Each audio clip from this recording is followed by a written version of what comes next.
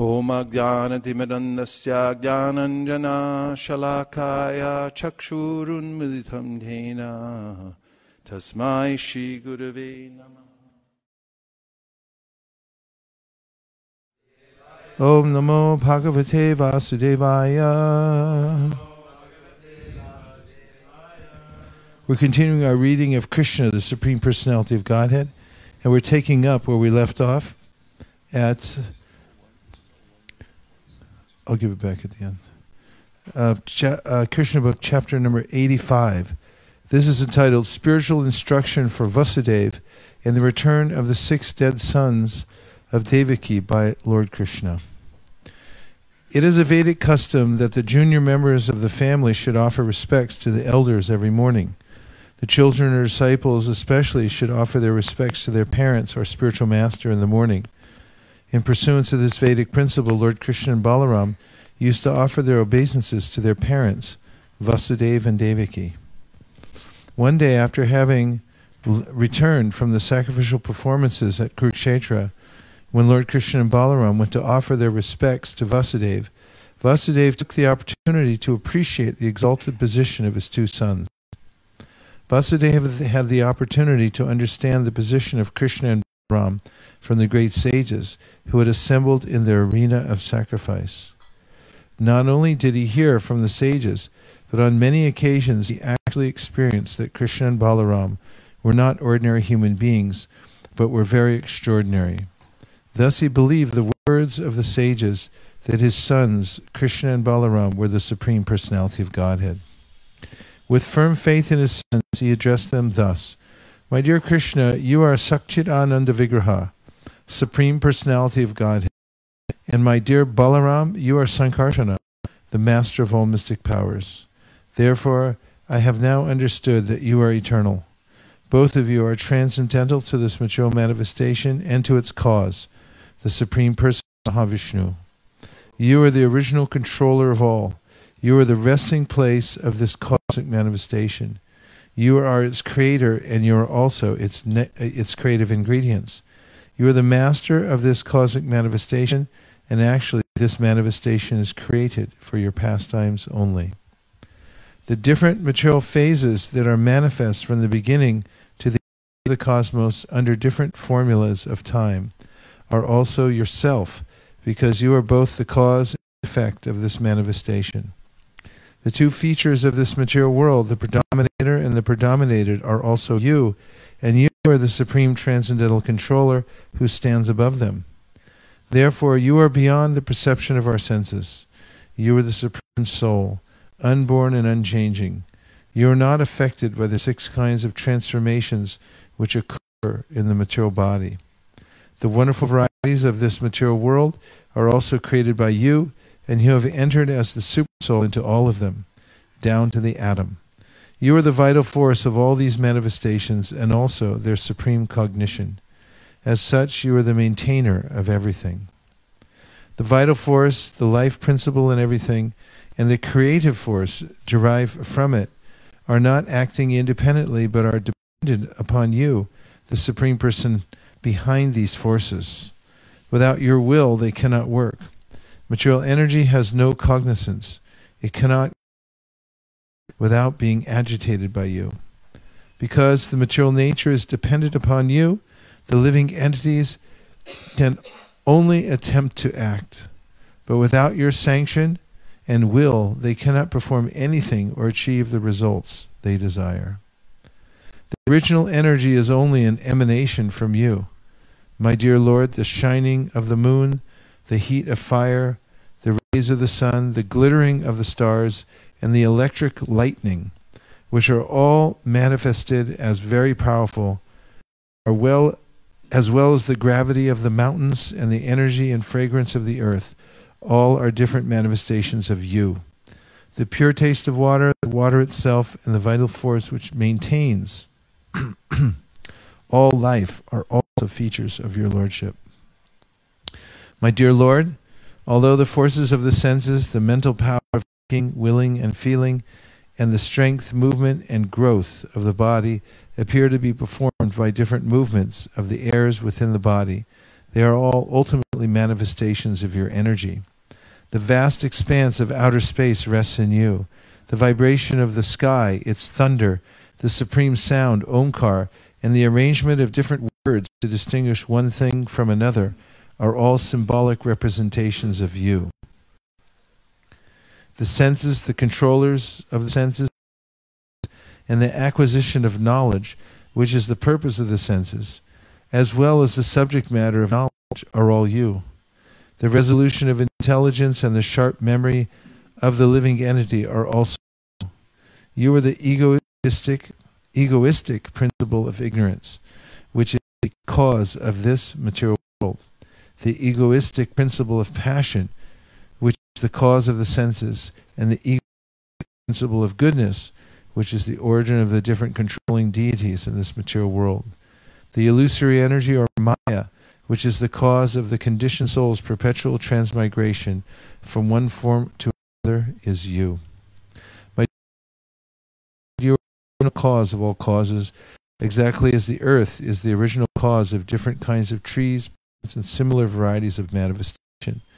As the earth is present in everything, so you are present throughout this material manifestation as the Supersoul.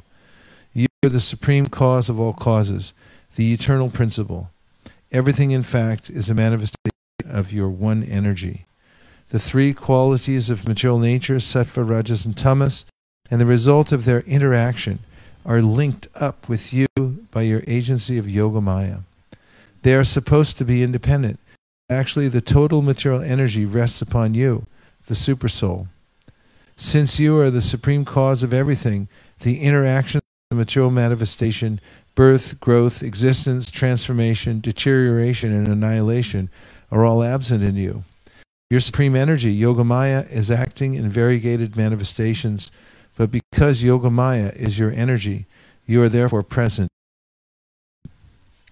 In the Bhagavad Gita, this fact is very nicely explained in the 9th chapter, wherein the Lord says, "In my impersonal form, I spread all over the material energy. Everything is resting in me, but I am not there." This very statement is also given by Vasudeva. To say that the Lord is not present everywhere means that he is aloof from everything, although his energy is acting everywhere.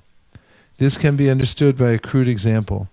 In a big establishment, the energy or the organization of the supreme boss is working in every nook and corner of the business, and that does not mean the original, but that does not mean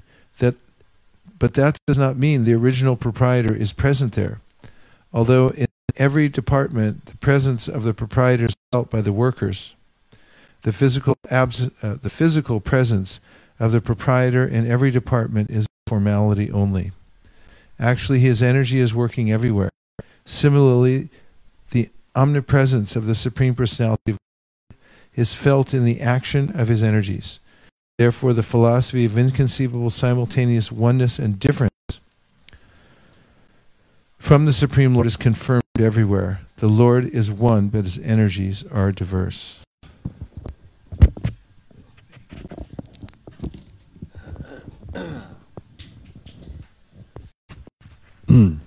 Vasudeva said, "This material world is like a great flowing river, and its waters are the three material modes of nature: goodness, passion, and ignorance. This material body, as well as the senses, the faculties of thinking, feeling, and stages of distress, happiness, attachment, and lust, are all different products of these three qualities of nature. The foolish person who cannot realize your transcendental identity above all these material reactions continues in the entanglement of activity and is subjected to the continuous process of birth and death, without a chance of being freed." This is confirmed in a different way by the Lord in the 4th chapter of the Bhagavad Gita. There it is, who knows the appearance and activities of the Supreme Lord Krishna is free from the clutches of material nature and goes back home, back to Godhead. Therefore, Krishna's transcendental name, form, activities, and qualities are not products of this material nature.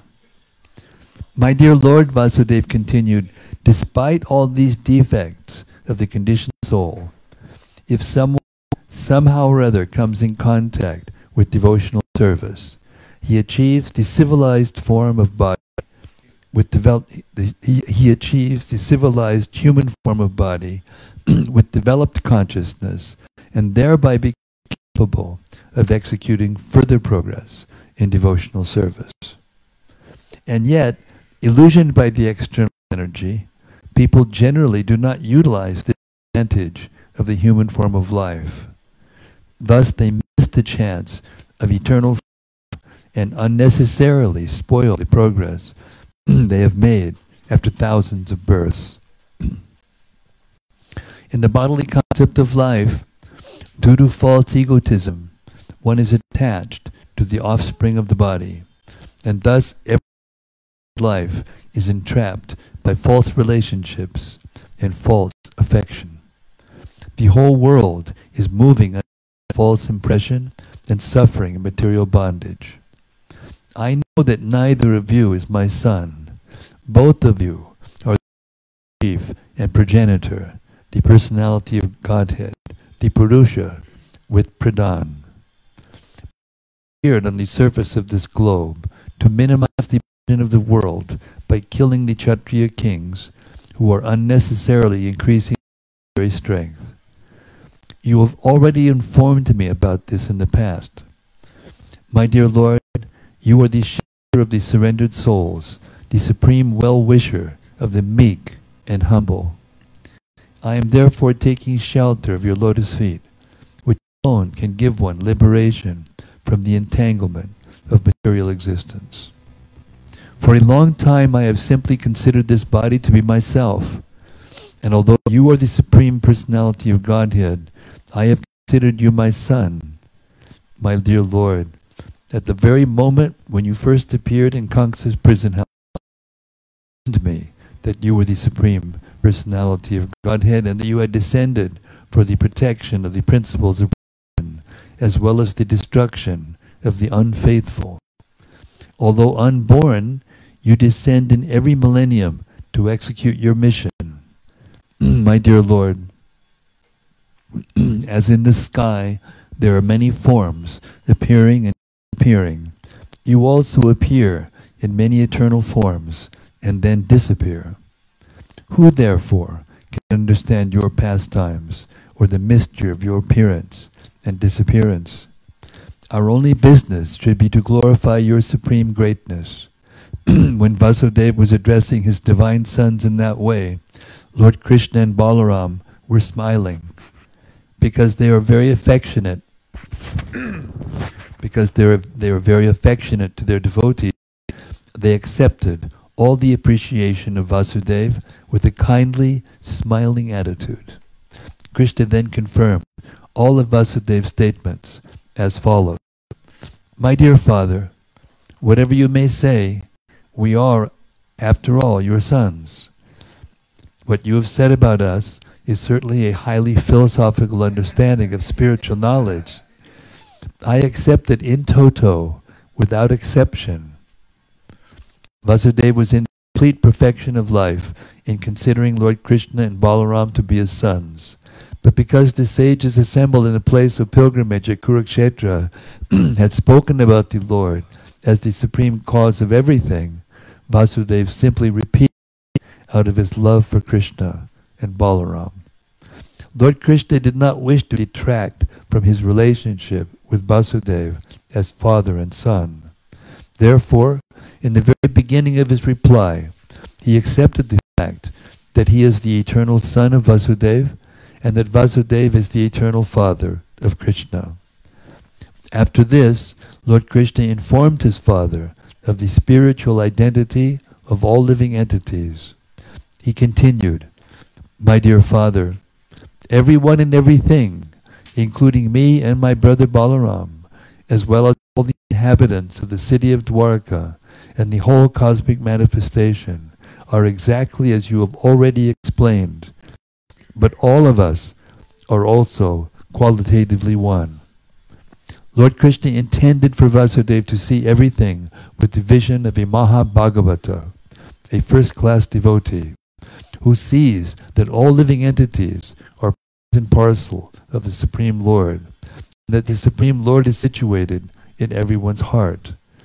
In fact, every living entity has a spiritual identity, but in contact with material existence, he becomes influenced by the material modes of nature.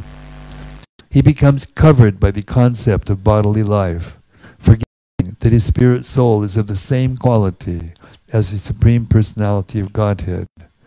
One mistakenly considers one individual to be different from another simply because of their bodily covering, their material bodily coverings. Because of differences between bodies, the spirit soul appears before us different. Lord Krishna then gave it in terms of the 5 material elements. The total material elements, namely sky, air, fire, water, and earth, are present in everything in the material world, whether in a pot, or in a mountain, or in trees, or in an earring. These 5 elements are present in everything, in different proportions and quantities. A mountain is a gigantic form of the combination of these 5 elements, and a small earthen pot is made of the same elements, but in a smaller quantity. Therefore, all material items, although in different shapes, different quantities, are of the same ingredients. Similarly, the living entities, beginning from Lord Krishna, including millions of Vishnu forms, and also the living entities in different forms, from Brahma down to the small ant, are all of the same spiritual quality. Some are in great quantity, and some are small, but qualitative. Some are great in quantity, and some are small, but qualitatively they are of the same nature. It is therefore confirmed in the Upanishads that Krishna, or the Supreme Lord, is the chief among all living entities, and that he maintains them and supplies them with all necessities. Anyone who knows this philosophy is in perfect knowledge. The Vedic version, Tat Tvam Asi, thou art the same, means not that everyone is God, but that everyone is qualitatively of the same nature as God. After hearing Krishna speak the entire philosophy of spiritual life in an abbreviated summation, Vasudeva was exceedingly pleased with his son. Being thus elated, he could not speak, but remained silent. In the meantime, Devaki, the mother of Lord Krishna, sat by the side of her husband. Previously she had heard that Krishna and Balaram were so kind to their teacher that they had brought back the teacher's dead son from the clutches of the superintendent of death, Yamaraj. Since she had heard of this incident, she had also been thinking of her own sons who were killed by Kamsa, and while remembering them, she was overwhelmed with grief. Out of compassion for her dead sons, Devaki appealed to Lord Krishna and Balaram thus: "My dear Balaram, your very name suggests that you give all pleasure and all strength to everyone. Your unlimited potency is beyond the reach of our minds and words. And my dear Krishna, you are the master of all mystic yogis. I know that you are the master of the Prajapatis, like Brahma and his assistants, and you are also the original personality of Godhead, Narayana. I also know for certain that you have descended to annihilate all kinds of miscreants who have been misled in the course of time. They have lost control of their minds and senses, have fallen from the quality of goodness, and have deliberately neglected the direction of the revealed scriptures by living a life of extravagance and impudence. You have descended on the earth to minimize the burden of the world by killing such miscreant rulers. My dear Krishna, I know that Mahavishnu, who is lying in the causal ocean of the cosmic manifestation, and who is the source of this whole creation, is simply an expansion of your plenary portion. The creation, maintenance, and annihilation of this cosmic manifestation are effected only by your plenary portion. I therefore take shelter of you without reservation.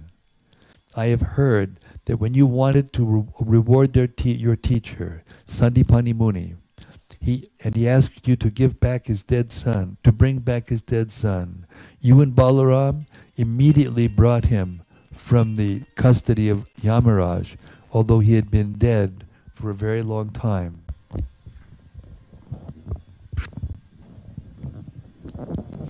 By this act, I understand you to be the supreme master of all mystic yogis. I therefore ask you to fulfill my desire in the same way.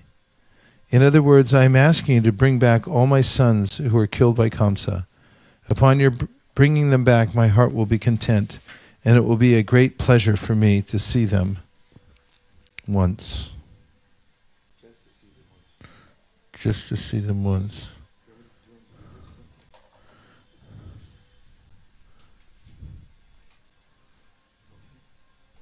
Inconvenience is regretted.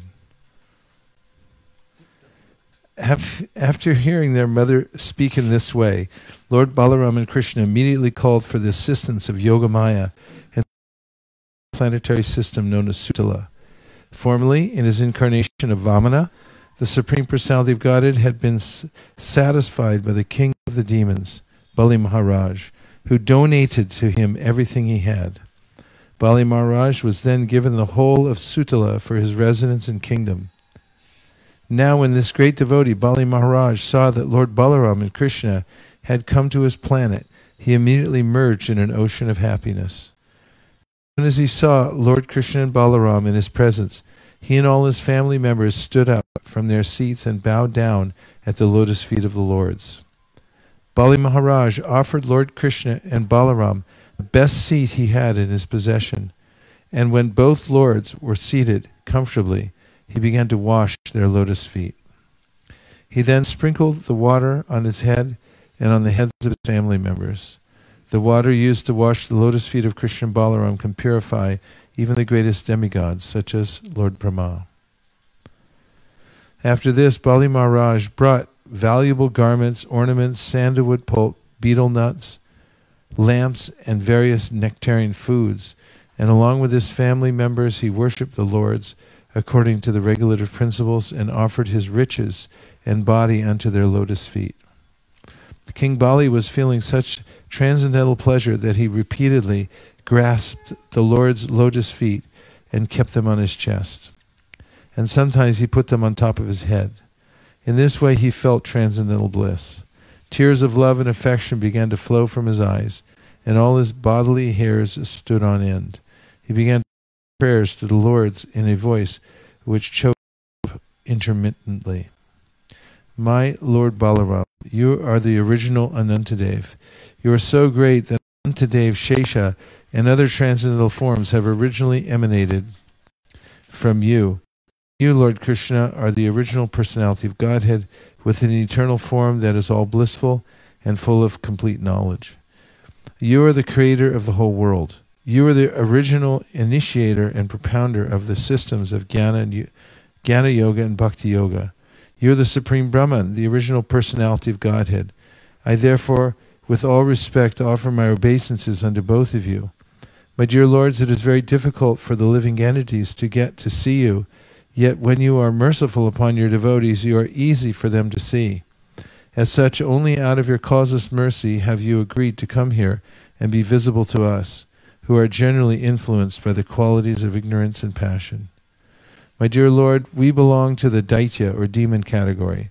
The demons are demoniac persons, the Gandharvas, the Siddhas, the Vidyadharas, the Karnas, the Yakshas, the Rakshasas, the Pishashas, the ghosts, and the hobgoblins, are by nature incapable of worshipping you or becoming your devotees.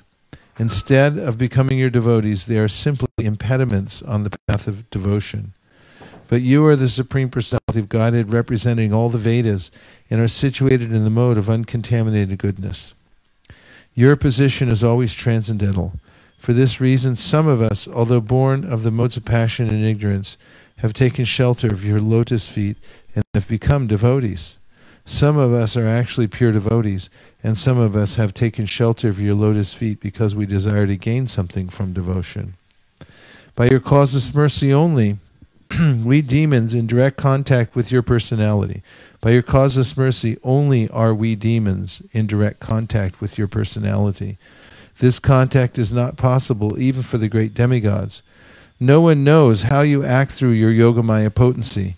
Even demigods cannot calculate the expanse of the activities of your internal potency, so how is it possible for us to know it? I therefore place my humble prayers before you. Please be kind to me, who am fully surrendered unto you, and favor me with your causeless mercy, so that I may simply remember your lotus feet birth after birth. My only ambition is that I may live alone, just like the Paramahamsas who travel alone here and there in great peace of mind, depending simply upon your lotus feet. I also desire that if I have to associate with anyone, I may associate only with your pure devotees and no one else, for your pure devotees are always well-wishers of all living entities. My dear Lord, you are the Supreme Master and Director of the whole world. Please therefore engage me in your service and let me thus become free from all material inclinations. You can purify me in that way, because if someone engages himself in the loving service of your Lordship, he is all kinds of regulative principles enjoined in the Vedas. The word Paramahamsa mentioned here means the supreme swan. It is said that the swan can draw milk from a mixture of milk and water. It can take only the milk portion and reject the watery portion. Similarly, a person who can draw out the spiritual portion from this material world and who can live alone, depending only on the Supreme Spirit, not on the material world, is called a Paramahamsa. Padri Narayan Maharaj told me that he always wondered about how a swan could do that, or if it was mythology or whatever. And then he said he met this biologist from the University of Michigan, and he asked him about it, or somehow it came up, and the scientist said that the swan has an enzyme that he emits in his beak, and if he drinks milk, he coagulates the milk, and then is able to swallow the milk portion, and the water portion goes outside of his beak.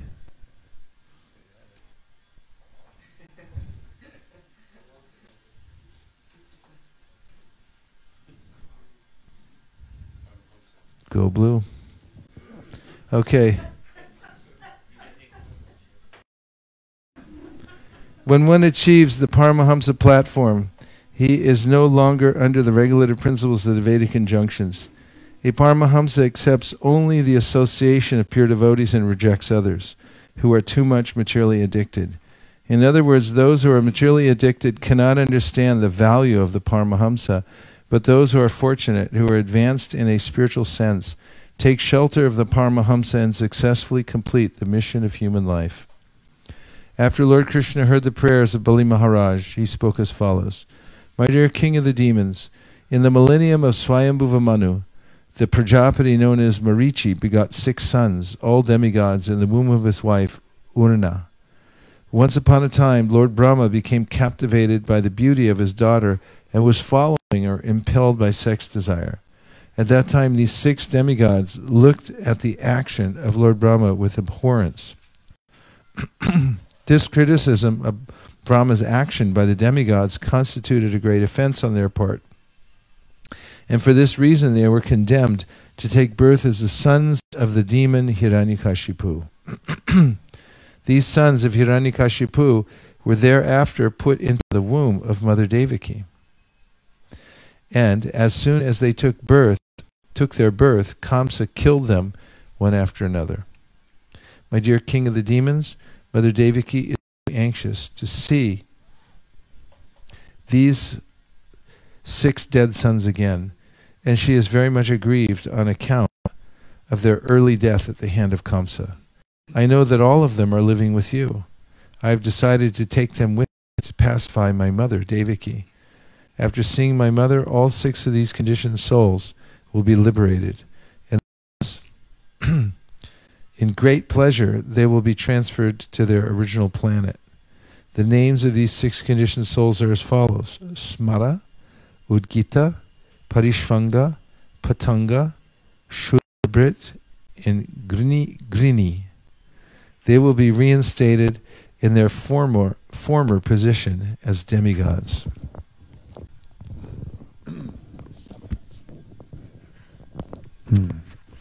After thus informing the king of the demons, Krishna stopped speaking, and Bali Maharaj understood the Lord's purpose. He duly worshipped the Lord, and thereafter Lord Krishna and Lord Balaram took away the 6 conditioned souls and returned to the city of Dwarka, where Lord Krishna prepared them as little babies before his mother, Devaki. Mother Devaki was overwhelmed with joy, so ecstatic in motherly feeling that milk immediately began to flow from her breasts, and she fed the babies with great satisfaction. She took them on her lap again and again, smelling their heads and thinking, "I have gotten my lost children back." For the time being, she was overpowered by the energy of Vishnu, and in great motherly affection, she enjoyed the company of her lost children. The milk from the breasts of Devaki was transcendental, nectar, because the same milk had been sucked by Lord Krishna. As such, the babies who sucked the breasts of Devaki-ji, which had touched the body of Lord Krishna, immediately became self-realized persons. The babies therefore began to offer their obeisances unto Lord Krishna, Balaram, and their father and their mother Devaki. After this, they were immediately transferred to the respective heavenly planets. Devaki was stunned with wonder that her dead children had come back and had again been transferred to the respective planets. She could adjust the events only by thinking that Lord Krishna can perform anything wonderful in his pastimes, because his potencies are all inconceivable. Without accepting the inconceivable, unlimited potencies of the Lord, one cannot understand that Lord Krishna is the Supreme Soul. By his unlimited potencies, he performs unlimited pastimes, and no one can describe them in full, nor can anyone know them all. Sutta Goswami, speaking Srimad Bhagavatam before the sages of Naimisharanya, headed by Shonaka Rishi, gave his verdict in this connection as follows: Great sages, please understand that the transcendental pastimes of Lord Krishna are all eternal. They are not ordinary narrations of historical incidents. Such narrations are identical with the Supreme Personality of Godhead himself. Anyone, therefore, who hears such narrations of the Lord's pastimes is immediately freed from the contamination of material existence. And those who are pure devotees enjoy these narrations as nectar entering into their ears. Such narrations were spoken by Shukadeva Goswami, the exalted son of Vyasadeva, and anyone who hears them, as well as anyone who repeats them for the hearing of others, becomes Krishna conscious. And only the Krishna conscious persons are eligible to go back home, back to Godhead. Thus ends the Bhaktivedanta purports of the 85th chapter of Krishna, spiritual instruction for Vasudeva, and the return of the 6 dead sons of Devaki by Lord Krishna.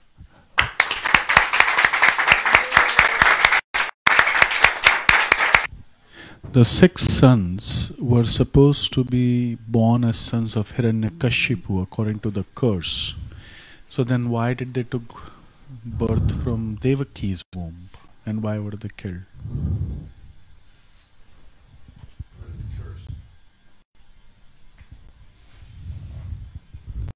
to be killed by Kamsa.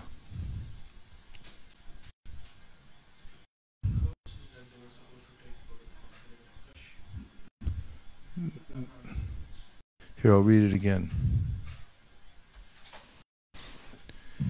My dear Lord, after Lord Krishna heard the prayers of Bali Maharaj, he spoke as follows. My dear king of the demons, in the millennium of Swayambhuva Manu, you're finding the verse number, right? And then, after Lord Krishna heard the prayers of Bali Maharaj, he spoke as follows. My dear king of the demons, in the millennium of Swayambhuva Manu, the Prajapati known as Marichi begot 6 sons, all demigods, in the womb of his wife, Urna.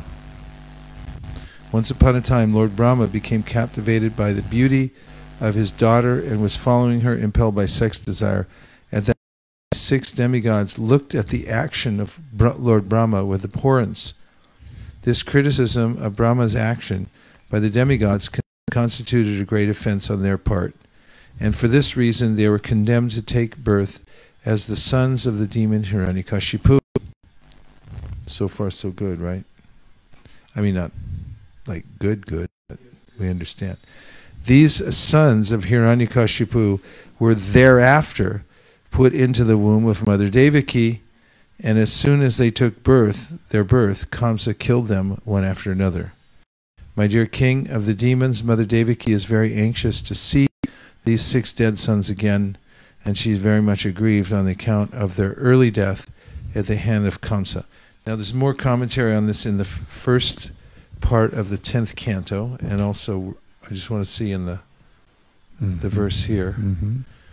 Prabhupada goes into, well, at least Vishwanath Chakravarti Thakur goes into detail about how these 6 sons represent Kam, Krodh, Lobh, Mada, Moha, Matsarya, and that they, in the unfolding past of Krishna's appearance, they have to be removed before one can actually see Krishna, or before Krishna will appear in one's life. And Prabhupada goes on to explain there that Devaki was living in fear, Kamsa, constantly. So he said, because the material world, he says, we should also be afraid of the material world. And if we have sufficient fear of the material world, then we'll be able to conquer over these 6. The representative there. The mechanics of the whole thing is that they were cursed in the way that's described here in Hiranyakashipu, and then Devaki, so they would be killed. But then the idea was that they'd be liberated. I mean, I'm just restating the obvious, but that was the circuitous route that they took in order to get back to the heavenly planets after laughing at Lord Brahma. Did you find it? Well, anyway, if you want to know more, if somebody wants to grab the 10.1 out of Maharaj's room.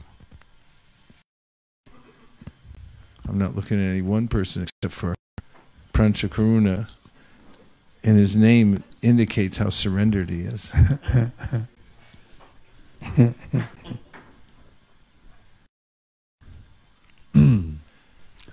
I don't know if that helped you at all.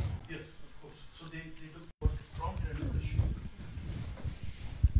So what you said, that they took birth from Hiranyakashipu as the 6 enemies, and then in their next birth they were then Condemned to take birth as the sons of the demon Hiranyakashipu.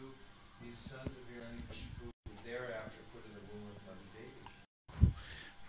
in the next birth. Yeah. Okay. And then after that, they were killed by Kamsa. And then they finally got liberation. Yep. Just thought it's over. And if we get the 10th canto first part within the next, say, 35 seconds, I can read you a short section in that, unless anybody objects. You're looking at me like I'm going to reject. Hare Krishna, Krishna Krishna Krishna, Hare Hare Hare, Hare Rama, Hare Rama, Rama Rama, Hare Hare.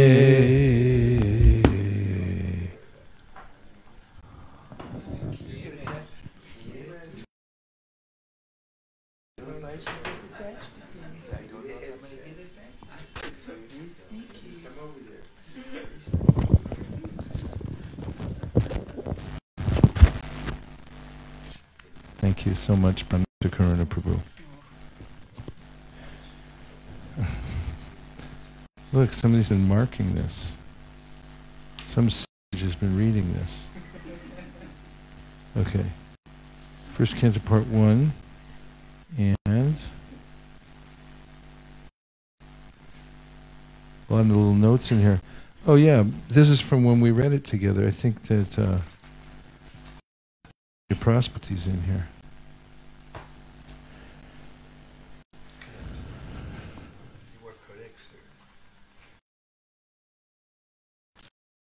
Well, a lot of flipping going on down there, but no hits, right? Okay. Just to save time.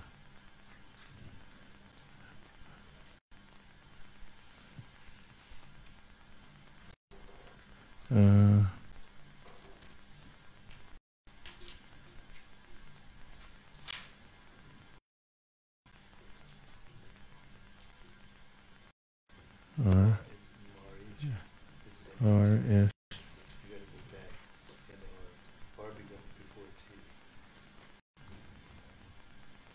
Rishi, 59 and 122, 123.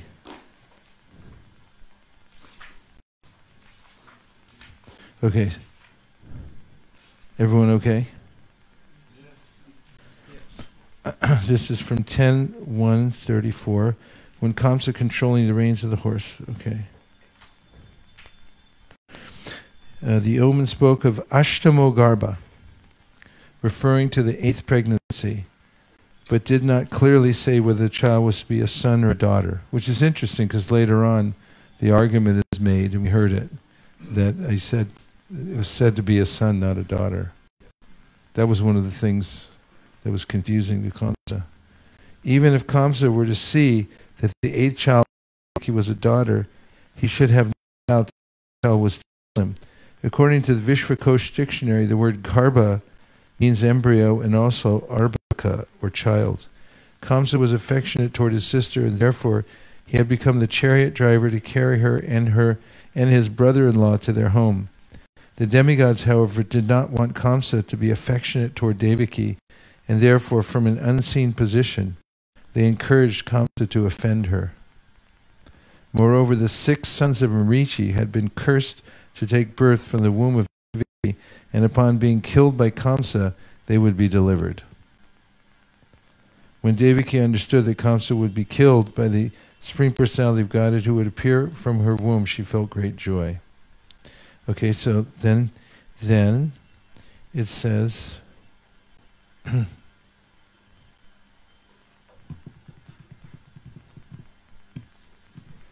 where am I? Marichi. 122, 123. 122, 123. Okay. Some of their relatives, however, began to follow Kamsa's principles and act in his service. After Kamsa killed the 6 sons of Devaki, this is at 10:2, 5, and 6.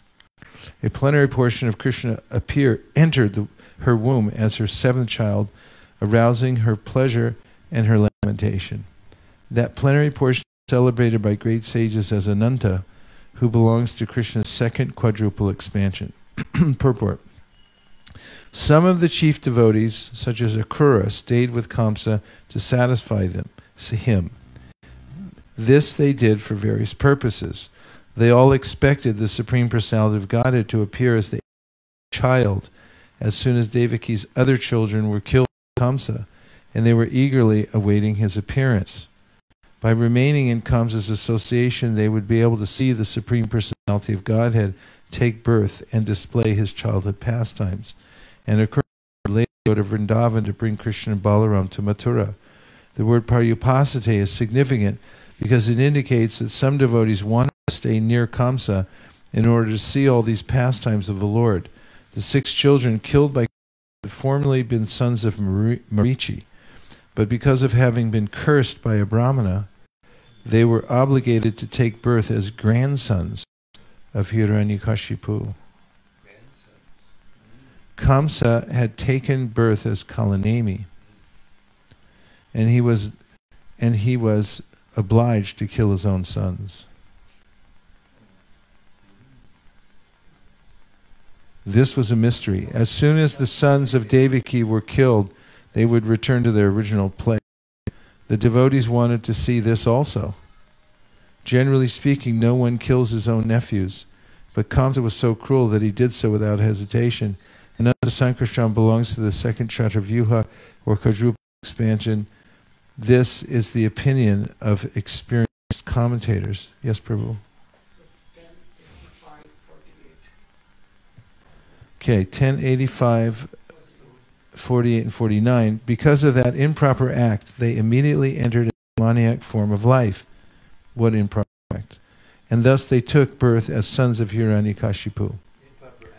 Laughing at Brahma. The goddess Yogamaya then took them away from Hiranyakashipu. Okay, again. Because of that improper act, they immediately entered a demoniac form of life, and thus they took birth as sons of Hiranyakashipu.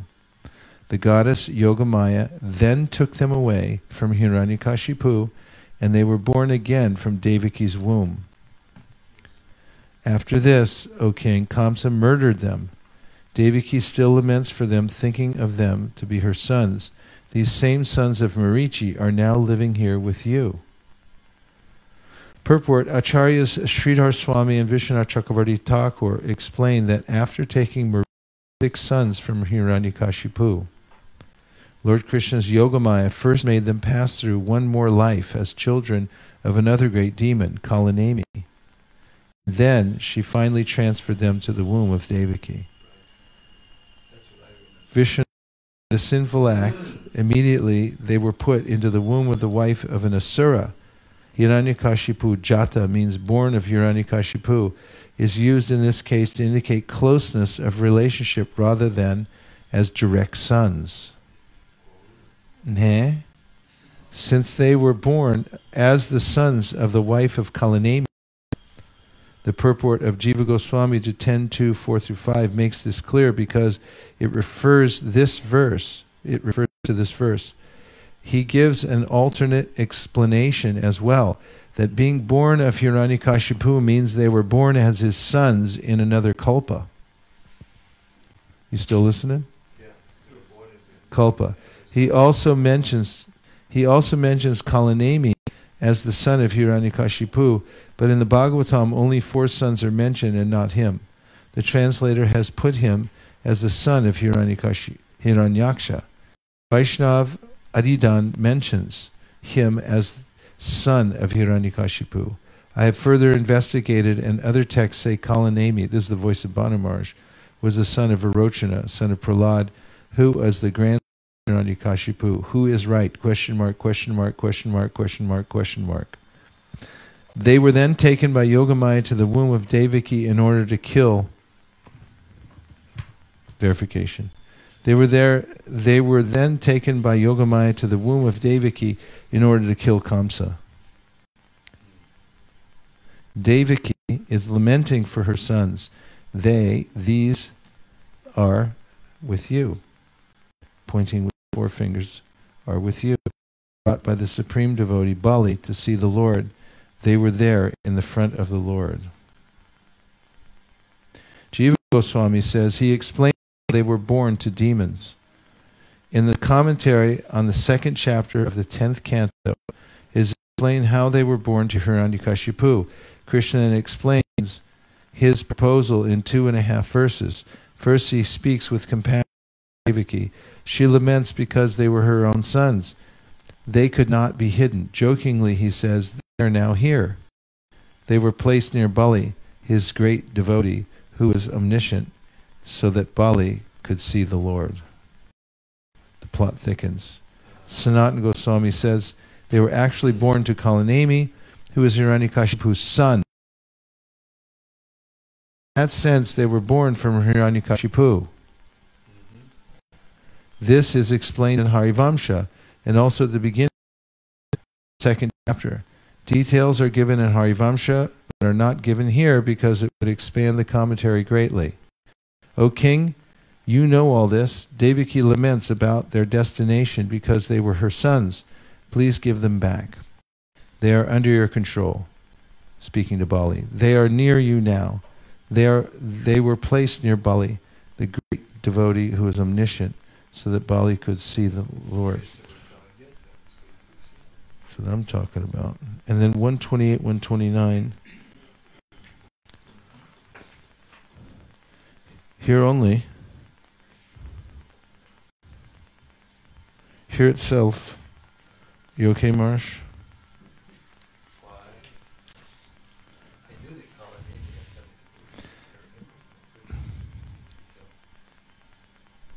Okay, here, symbolically, Mother Devaki's constant fear of Kamsa was purifying her. A pure devotee should always fear material association. And in this way, all the asuras of material will be killed, as the Shad Garbhasuras were killed by Kamsa. It is said that from the mind, Marichi appears. In other words, Marichi is an incarnation of the mind. Marichi has 6 sons, Kama, Krodha, Lobha, Moha, and Matsarya. Lust, anger, greed, illusion, madness, and envy. The Supreme Personality of Godhead appears in pure devotional service. This is confirmed in the Vedas. Bhaktir evainam darshayati. Only bhakti can bring one in contact with the Supreme Personality of Godhead. The Supreme Personality of Godhead appeared from the womb of Devaki. And therefore Devaki symbolically represents bhakti. And Kamsa symbolically represents material fear. When a pure devotee always fears material association, his real position of bhakti is manifested, and he naturally becomes uninterested in material enjoyment.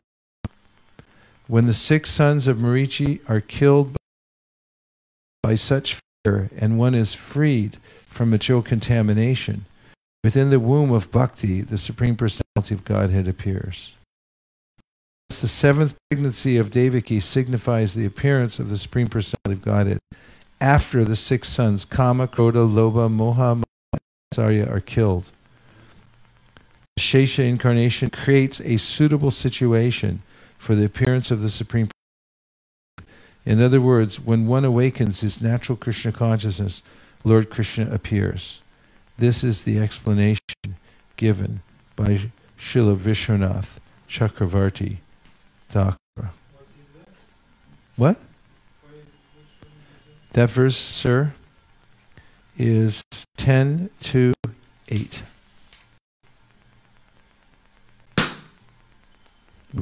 Case.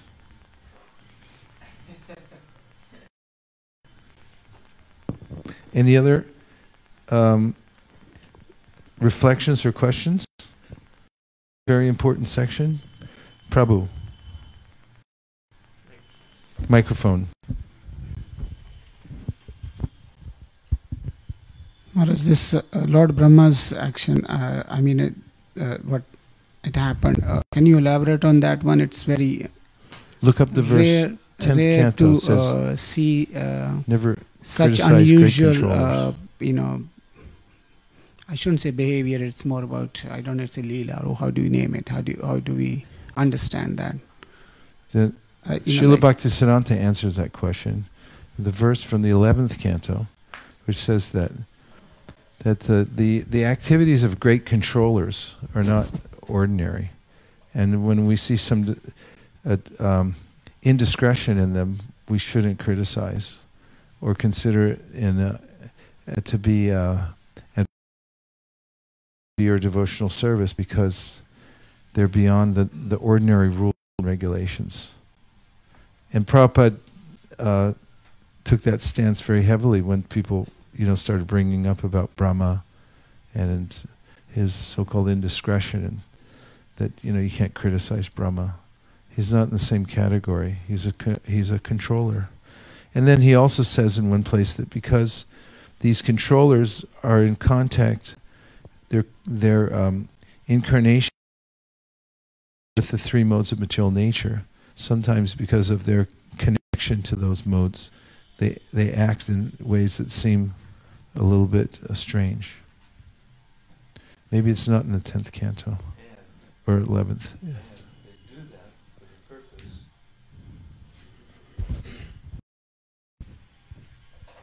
And they do that for the purpose of showing us what not to do.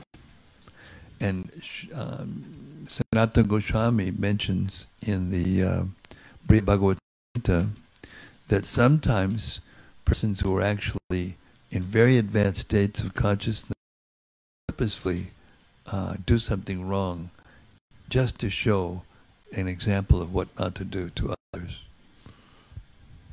He mentions Bharat. Yes. And does he mention Brahma in that? No. Oh, but Bharat anyway. Maharaj. He mentioned Bharat Maharaj as an example, but he said there are others. But he just quoted Bharat Maharaj as one example. Prabhu.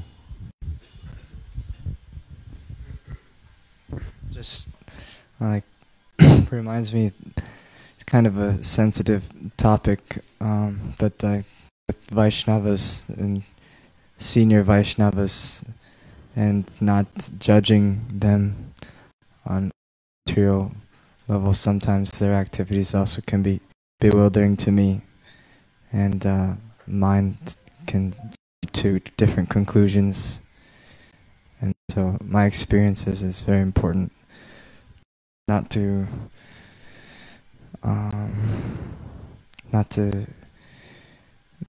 jump to conclusions and judgments on senior Vaishnavas. There's one part in the Chaitanya Bhagavat when there's arguments going on between Lord Nityananda and Advaita. Then the author says, anyone who gets involved and tries to take sides, then his devotional service will be ruined. And he shouldn't take sides when there's a argument between great Vaishnavas. And Prabhupada wrote a letter to Treya Rishi in 1972, February 4th. You can look it up. And there, Treya Rishi was finding some faults with others. Turned out to be GBC men. And Prabhupada answered it in a very interesting way. He said, actually, it's the nature of a living entity to have some kind of fault. And he said, even in the spiritual world, there's some kind of competition or what appears to be fault. But there's, but they even brought up the example of Krishna, who once was so bewildered by looking at Radharani that he tried to milk the bull instead of the cow. 29. So therefore, the conclusion that he came to was that we shouldn't take differences of opinion and seeming difficulties seriously, and we should look for the good qualities. And he made a very strong statement. He said there is no utopia, in the sense that there's no place without any fault. And if we have impersonal tendencies, we will try to find a place where there's no fault, and we can't find it, then we'll want to either go away or we'll want to come to an impersonal conclusion. And then by saying that all the devotees, not just the great senior devotees and great devotees, but all the devotees should aim to be great souls. Anybody who's even trying to, worship Krishna. So this is a very good letter. We call it the Utopia letter, and it's a long letter and it's got a lot of more detail. But I just give you a very abstract of a letter, a big letter for you to read.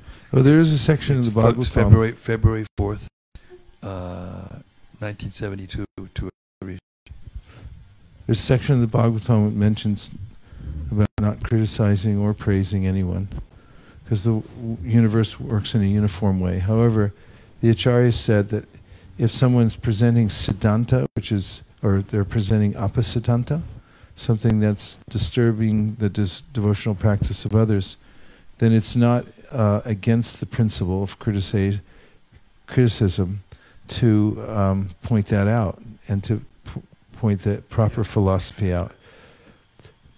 And this is the verse that Srila Bhaktisiddhanta quotes in regard to the... Who asked the question? Huh? Oh. And this is from 1033.29. Shukadeva Goswami says, Dharma vitikramo drishta ishvaranam chasahasam tejiyasam tadoshaya vaini sarva joyata. And the translation is, the status of powerful controllers is not harmed by any apparent audacious transgression of morality we may see in them, for they are just like fire, which devours everything fit into it and remains unpolluted. Purport: great potent personalities are not ruined by an apparent transgression of moral principles. Sridhar Swami mentions the example of Brahma, Indra, Soma, Vishwamrita, and others. A fire devours all that is fed into it, but the fire does not change its nature. Similarly, a great personality does not fall from his position by an irregularity in behavior. In the following verse, however, Shukadeva Goswami makes clear that if we try to imitate the great personalities, the result will be catastrophic. But that is the answer that Srila Bhaktisiddhanta gives to that question. 1 minute left. Anyone? Anyone? Anyone? Thank you very much for joining us for today's reading of Krishna, the Supreme Personality of Godhead. We're going to take up the reading again tomorrow morning at 11 a.m. India time, and also again at 3:30 to 6:30. It's very pleasant weather here at Govardhan, and the courtyard is wide open. We have seating, we have an excellent sound system, and lots of people have been joining in. We can fit as many as 1,000 people in this courtyard, so if you're listening and you want to come on down here, please don't hesitate. Gaur Premanande. We're continuing our reading of Krishna, the Supreme Personality of Godhead, taking up at chapter 86, the kidnapping of Subhadra, and Lord Krishna's visiting Shrutadev and Bahulashva. After hearing of the incidents described in the last chapter, King Parikshit... Boy, the online audience must be wondering what's really going on here today. After hearing of the incidents described in the last chapter, King Parikshit became more inquisitive to hear about Krishna and his pastimes, and thus he inquired from Shukadeva Goswami how his grandmother Subhadra was kidnapped by his grandfather Arjuna at the instigation of Lord Krishna. King Parikshit was very eager to learn how his grandfather kidnapped and married his grandmother. Thus, Shukadeva Goswami began to narrate the story as follows. Once upon a time, King Parikshit's grandfather, Arjuna, the great hero, was visiting several holy places of pilgrimage. And while thus traveling all over, he happened to come to Prabhas Kshetra. In Prabhas Kshetra, he heard the news that Lord Balaram was negotiating the marriage of Subhadra, the daughter of Arjuna's maternal uncle, Vasudeva. Although her father Vasudeva and her brother Krishna were not in agreement with him, Balaram was in favor of marrying Subhadra to Duryodhana. Arjuna, however, desired to gain Subhadra's hand himself. As he thought of Subhadra and her beauty, Arjuna became more and more captivated with the idea of marrying her, and with a plan in mind, he dressed himself like a Vaishnava sannyasi, carrying a tridanda in his hand. The Mayavadi sannyasis take one danda, or 1 rod, whereas the Vaishnava sannyasis take 3 dandas, or 3 rods. The 3 rods, or tridanda, indicate that a Vaishnava sannyasi vows to render service to the Supreme Personality of Godhead with his body, mind, and words. The system of tridanda sannyas has been in existence for a long time, and the Vaishnava sannyasis are called tridandis, or sometimes tridandi swamis or tridandi goswamis. Sannyasis are generally meant to travel all over the country for preaching work. But during the 4 months of the rainy season in India, from July through October, they do not travel but take shelter in one place and remain there without moving. This non-movement of the sannyasi is called Chaturmasya Vrata. When a sannyasi stays in one place for these 4 months, the local inhabitants of that place take advantage of his presence to become spiritually advanced. Arjuna, in the dress of a tridandi sannyasi, remained in the city of Dwarka for the 4 months of the rainy season, devising a plan whereby he could get Subhadra as his wife. None of the inhabitants of Dwarka, including Lord Balaram, could recognize the sannyasi to be Arjuna. Therefore, all of them offered their respects and obeisances to the sannyasi without knowing the actual situation. One day, Balaram invited this particular sannyasi to lunch at his home. Balaramaji very respectfully offered him all kinds of palatable dishes, and the so-called sannyasi was eating sumptuously. While eating at the home of Balaramaji, Arjuna was simply looking at beautiful Subhadra, who was very enchanting to great heroes and kings. Out of love for her, Arjuna's eyes brightened, and he looked at her with glittering eyes. Arjuna decided that somehow or other he would achieve Subhadra as his wife, and his mind became agitated on account of this strong desire. Arjuna, the grandfather of Maharaj Parikshit, was himself extraordinarily beautiful, and his bodily structure was very attractive to Subhadra, who decided within her mind that she would accept only Arjuna as her husband. As a simple girl, she was smiling with great pleasure, looking at Arjuna. Thus Arjuna also became more and more attracted by her. In this way, Subhadra dedicated herself to Arjuna, and he resolved to marry her by any means. He then became absorbed 24 hours a day in thought of how he could get Subhadra as his wife.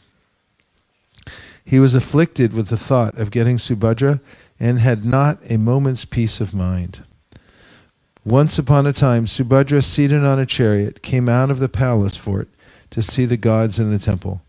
Arjuna took this opportunity, and with the permission of Vasudeva and Devaki, he kidnapped her.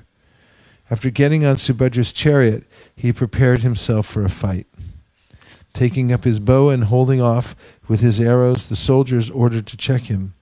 Arjuna took Subhadra away. While Subhadra was thus being kidnapped by Arjuna, her relatives and family members began to cry. But still he took her, just like a lion takes his prey and departs. When it was disclosed to Lord Balaram that the so-called sannyasi was Arjuna, who had planned such a device simply to take away Subhadra, and that he had actually taken her, he became very angry. Just as the waves of the ocean become agitated on a full moon day, Lord Balaram became greatly disturbed. Can you turn on the switch underneath the chair, please? Lord Krishna was in favor of Arjuna. Therefore, along with other members of the family, he tried to pacify Balaram by falling at his feet and begging him to pardon Arjuna. Krishna convinced Lord Balaram that Subhadra was attached to Arjuna, and thus Balaram became pleased to know that she wanted Arjuna as her husband. The matter was settled, and to please the newly married couple, Lord Balaram arranged to send a dowry consisting of an abundance of riches, including elephants, chariots, horses, maidservants, and menservants. Maharaj Parikshit was very eager to hear more about Krishna, and so, after finishing the narration of Arjuna's kidnapping Subhadra, Shukadeva Goswami began to narrate another story as follows. There was a householder Brahmana in the city of Mithila, the capital of the kingdom of Videha. This Brahmana, whose name was Shrutadev, was a great devotee of Lord Krishna. Because he was fully Krishna conscious and always engaged in the service of the Lord, he was completely peaceful in mind and detached from all material attraction. He was very learned and had no desire other than to be fully situated in Krishna consciousness. Although in the order of household life, he never took great pains to earn anything for his livelihood. He was satisfied with whatever he could achieve without much endeavor, and somehow or other he lived in that way. Every day he would get the necessities of life in just the quantity required, and not more. That was his destiny. The Brahmana had no desire to get more than what he needed, and thus he was peacefully executing the regulative principles of a Brahmana's life, as enjoined in the revealed scriptures. Fortunately, the king of Mithila was as good a devotee as the Brahmana. The name of this famous king was Bahulashva. He was very well established in his reputation as a good king, and he was not at all ambitious to extend his kingdom for the sake of sense gratification. As soon as both the Brahmana and King Bahulashva remained, as such, both the Brahmana and King Bahulashva remained pure devotees of Lord Krishna in Mithila. Since Lord Krishna was very merciful toward these two devotees, King Bahulashva and the Brahmana Shrutadev, he one day asked his driver Daruka to take his chariot into the capital city of Mithila. Lord Krishna was accompanied by the great sages Narada, Vamandev, Atri, Vyasadev, Parusharam, Asita, Aruni, Shukadev, Brihaspati, Kanva, Maitreya, Chaivana, and others. Lord Krishna and the sages passed through many villages and towns, and everywhere the citizens would receive them with great respect and offer them articles in worship. To the citizens who came to see the Lord and all the assembled sages, it seemed as though the sun were present along with his various satellite planets. In that journey, Lord Krishna and the sages passed through the kingdoms of Anarta, Dhanva, Kurujangala, Kanka, Matsya, Panchala, Kunti, Madhu, Kekai, Koshala, and Arna.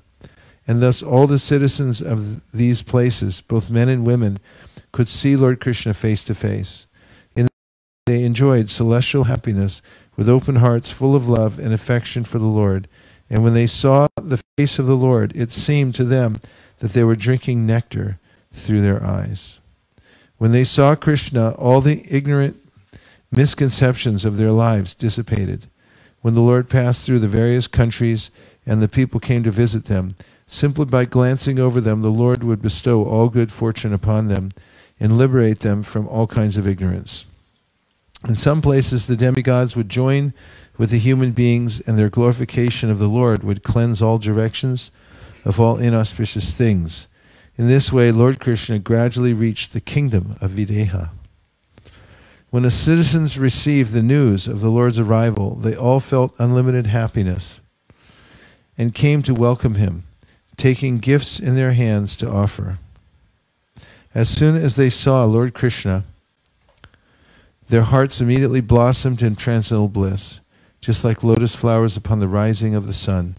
Previously, they had simply heard the names of the great sages, but had never seen them. Now, by the mercy of Lord Krishna, they have the opportunity of seeing both the great sages and the Lord himself.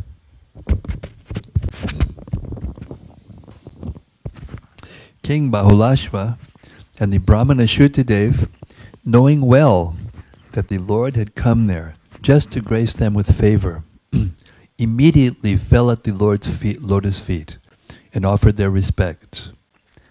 With folded hands, the king and the Brahmana each simultaneously invited Lord Krishna and all the sages to his home. In order to please both of them, Lord Krishna expanded himself into two and went to the houses of each one of them. Yet neither the king nor the Brahmana could understand that the Lord had gone to the house of the other. Both thought that the Lord had gone only to his house, that he and his companions were present in both houses, although both the Brahmanas and the king thought he was present in one house only, is another opulence of the Supreme Personality of Godhead.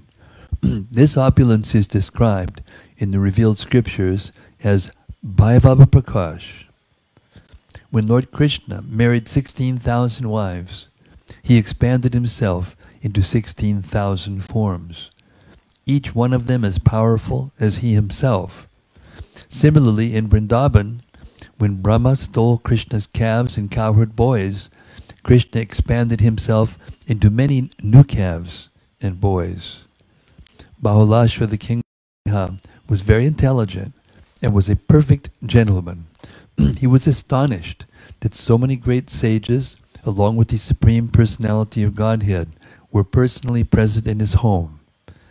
He knew perfectly well that conditioned souls engaged in worldly affairs cannot be 100% pure, whereas the Supreme Personality of Godhead and his pure devotees are always transcendental to worldly contamination. Therefore, when they found that the Supreme Personality of Godhead Krishna and all the great sages were at his home, he was astonished, and he began to thank Lord Krishna for his causeless mercy. Feeling very much obliged and wanting to receive his guests to the best of his ability, he called for nice chairs and cushions, and Lord Krishna, along with all the sages, sat down very comfortably. At that time, King Bahulashva's mind was very restless, not because of any problems, but because of great ecstasy of love and devotion. His heart was filled with love and affection for the Lord and his associates, and his eyes were filled with tears of ecstasy. He washed the feet of his divine guests, and afterward he and his family members sprinkled the water on their own heads. After this, he offered the guests nice flower garlands, sandalwood pulp, incense, new garments, ornaments, lamps, cows, and bulls. In a manner just befitting his royal position, he worshipped each one of them in this way. When all had been fed sumptuously and were sitting very comfortably, Bahulashva came before Lord Krishna and caught his lotus feet. He placed them on his lap, and while massaging the feet with his hands, began to speak about the glories of the Lord in a sweet voice. My dear Lord, you are the supersoul of all living entities, and as the witness within the heart, you are cognizant of everyone's activities. Thus we are duty-bound to always think of your lotus feet, so that we can remain in a secure position and not deviate from your eternal service. As a result of our continuous remembrance of your lotus feet, you have kindly visited my place personally to favor me with your causeless mercy. We have heard, my dear Lord, that by your various statements you confirm your pure devotees to be more dear to you than Lord Balaram, or your constant servitor, the goddess of fortune. Your devotees are dearer to you than your first son, Lord Brahma, and I am sure that you have so kindly visited my place in order to prove your divine statement. I cannot imagine how people can be godless and demoniac, even after knowing of your causeless mercy and affection for your devotees, who are constantly engaged in Krishna consciousness. How can people who know of these things forget your lotus feet? My dear Lord, it is known to us that you are so kind and liberal that when a person leaves everything just to it. My dear Lord, it is known to us that you are so kind and liberal that when a person leaves everything just to engage in Krishna consciousness, you sometimes give yourself in exchange for that unalloyed service.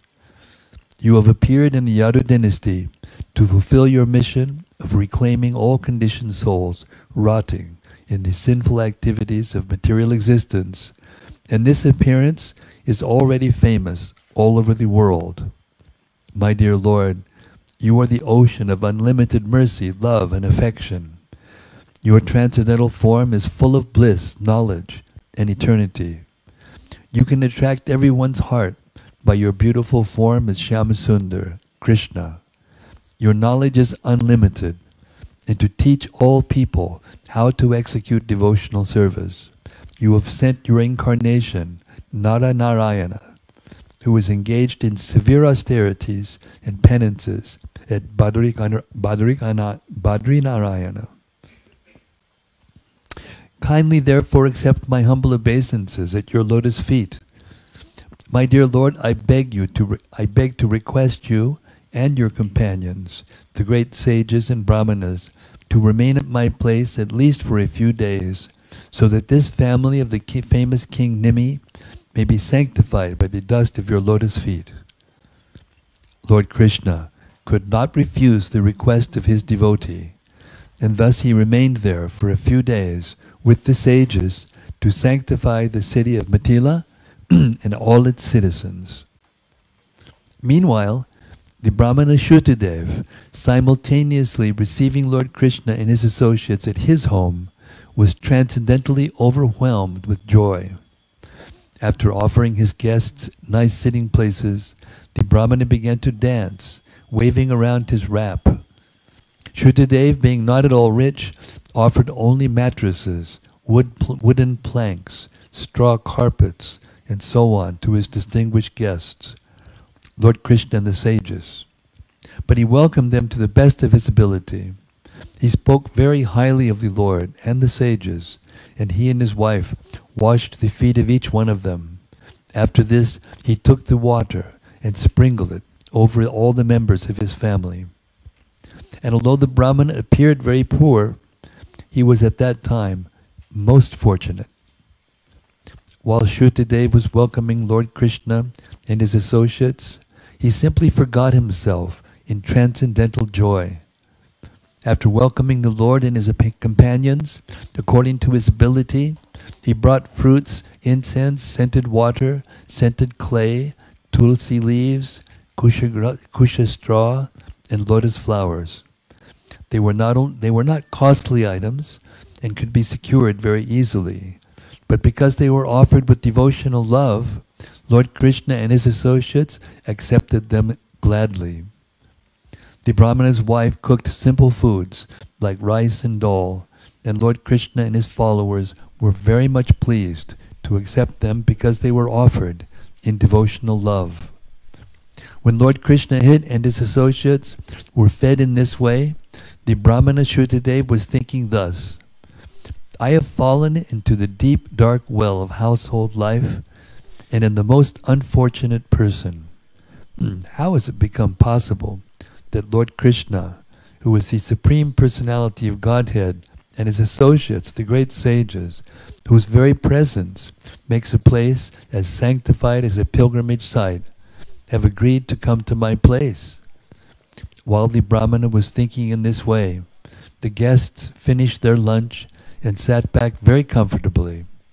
At that time, the Brahmana Shrutadev and his wife, children, and other relatives appeared there to render service to the distinguished guests. While touching the lotus feet of Lord Krishna, the Brahmana began to speak. My dear Lord, he said, you are the Supreme Person, Purushottama, transcendentally situated, beyond the manifested and unmanifested material creation. The activities of this material world and of the conditioned souls have nothing to do with your position. We can appreciate that not only today have you given me your audience, but you are associating with all the living entities as Paramatma since the beginning of creation.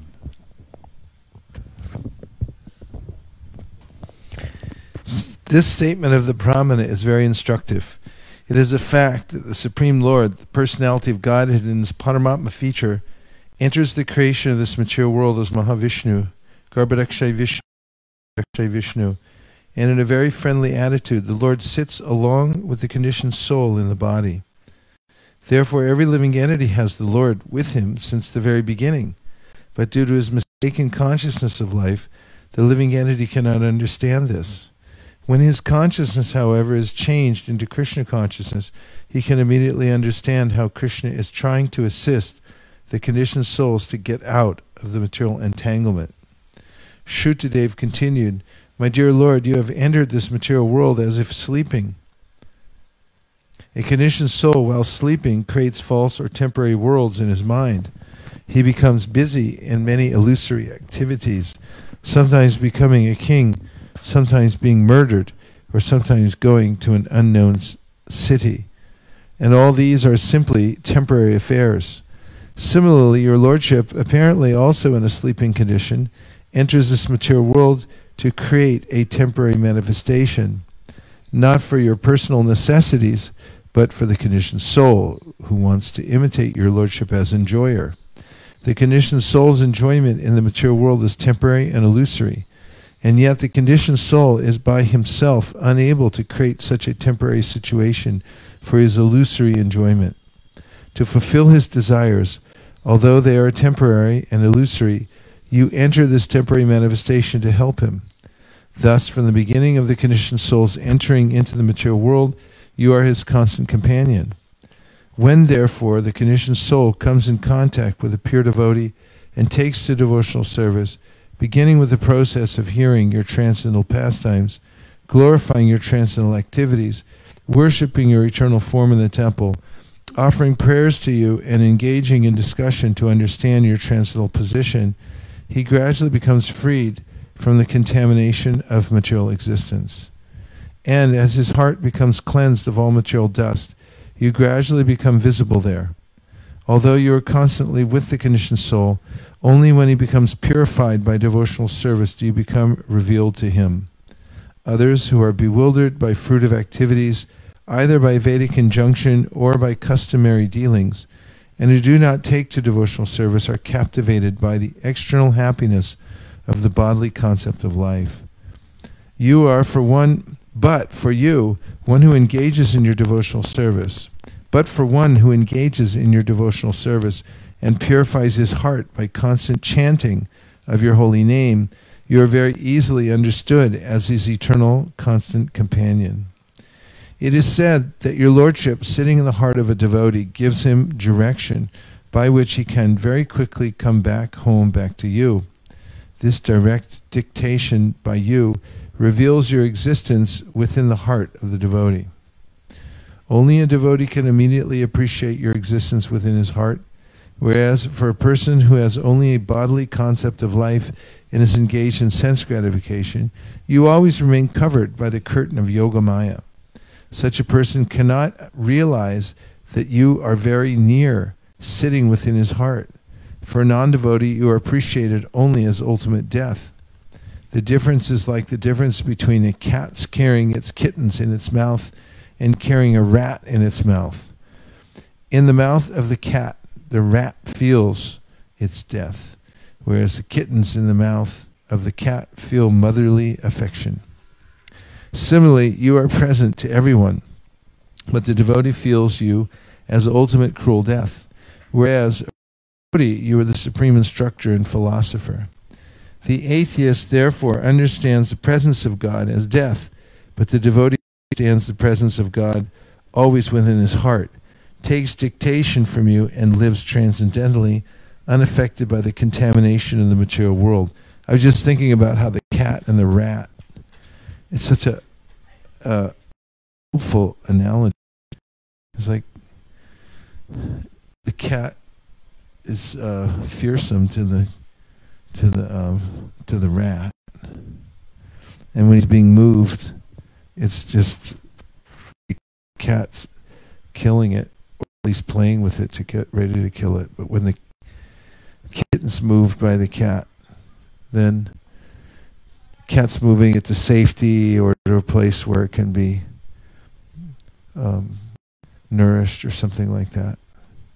So devotees that get moved around, but if they've surrendered to Krishna, realize they're in his shelter, then even if they're getting moved around from one place to another, that they know Krishna's ultimate plan is to help them. I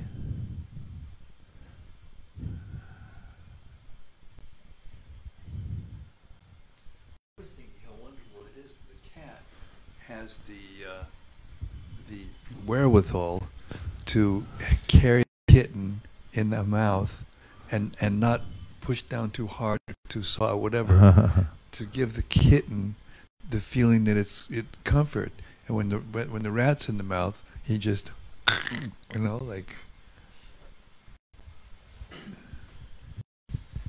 they've all got intelligence. Crispy critters. Crispy critters. You are the supreme controller and superintendent of the material nature's activity. The atheistic class of men simply observe the activity, but cannot find you as the original background. A devotee, however, can immediately see your hand in every movement of material nature. The curtain of Yogamaya cannot cover the eyes of the devotee of your lordship, but can cover the eyes of the non-devotee. The non-devotee is unable to see you face to face, just as a person whose eyes are blocked by the covering of a cloud cannot see the sun, although persons flying above the cloud can see the sunshine brilliantly as it is. Dear Lord, I offer my respectful obeisances unto you. My dear self-effulgent Lord, I am your eternal servitor. Therefore kindly order me, what can I do for you? The soul feels the pangs of material contamination as the threefold miseries, as long as you are not visible to him. And as soon as you are visible by development of Krishna consciousness, all miseries of material existence are simultaneously vanquished. The Supreme Personality of Godhead is naturally very much affectionately inclined to his devotees. When he heard Shrutadev's prayers of pure devotion, he was very much pleased and immediately caught his hands and addressed him thus. My dear Shrutadev, all these great sages, brahmanas, and saintly persons have been very kind to you by personally coming here to see you. You should consider this opportunity to be a great fortune for you. They are so kind that they are traveling with me, and wherever they go, they immediately make the whole atmosphere as pure as transcendence, simply by the touch of the dust of their feet. People are accustomed to go to the temples of God. They also visit holy places of pilgrimage, and after prolonged association with such activities for many days by touch and by worship, they gradually become purified. But the influence of great sages and saintly persons is so great that by seeing them one immediately becomes completely purified. Moreover, the very purifying potency of pilgrimages or worship of different demigods is also achieved by the grace of saintly persons. A pilgrimage site becomes a holy place because of the presence of the saintly persons. My dear Shrutadev, when a person is born as a brahmana, he immediately becomes the best of all human beings. And if such a brahmana, remaining self-satisfied, practices austerities, studies the Vedas, and engages in my devotional service, as is the duty of a brahmana, or in other words, if a brahmana becomes a Vaishnav, how wonderful is his greatness. My feature of four-handed Narayan is not so pleasing or dear to me as is a Brahmana Vaishnav. Brahmana means one well conversant with Vedic knowledge. A Brahmana is the insignia of perfect knowledge, and I am the full-fledged manifestation of all gods. Less intelligent men do not understand me, nor do they understand the influence of the Brahmana Vaishnav. They are influenced by the three modes of material nature, and thus they dare to criticize me and my pure devotees. A Brahmana Vaishnava or a devotee already on the Brahminical platform can realize me within his heart. And therefore he definitely concludes that the whole cosmic manifestation and its different features are effects of different energies of the Lord. Thus he has a clear conception of the whole material nature and the total material energy. And in every action, such a devotee sees me only and nothing else.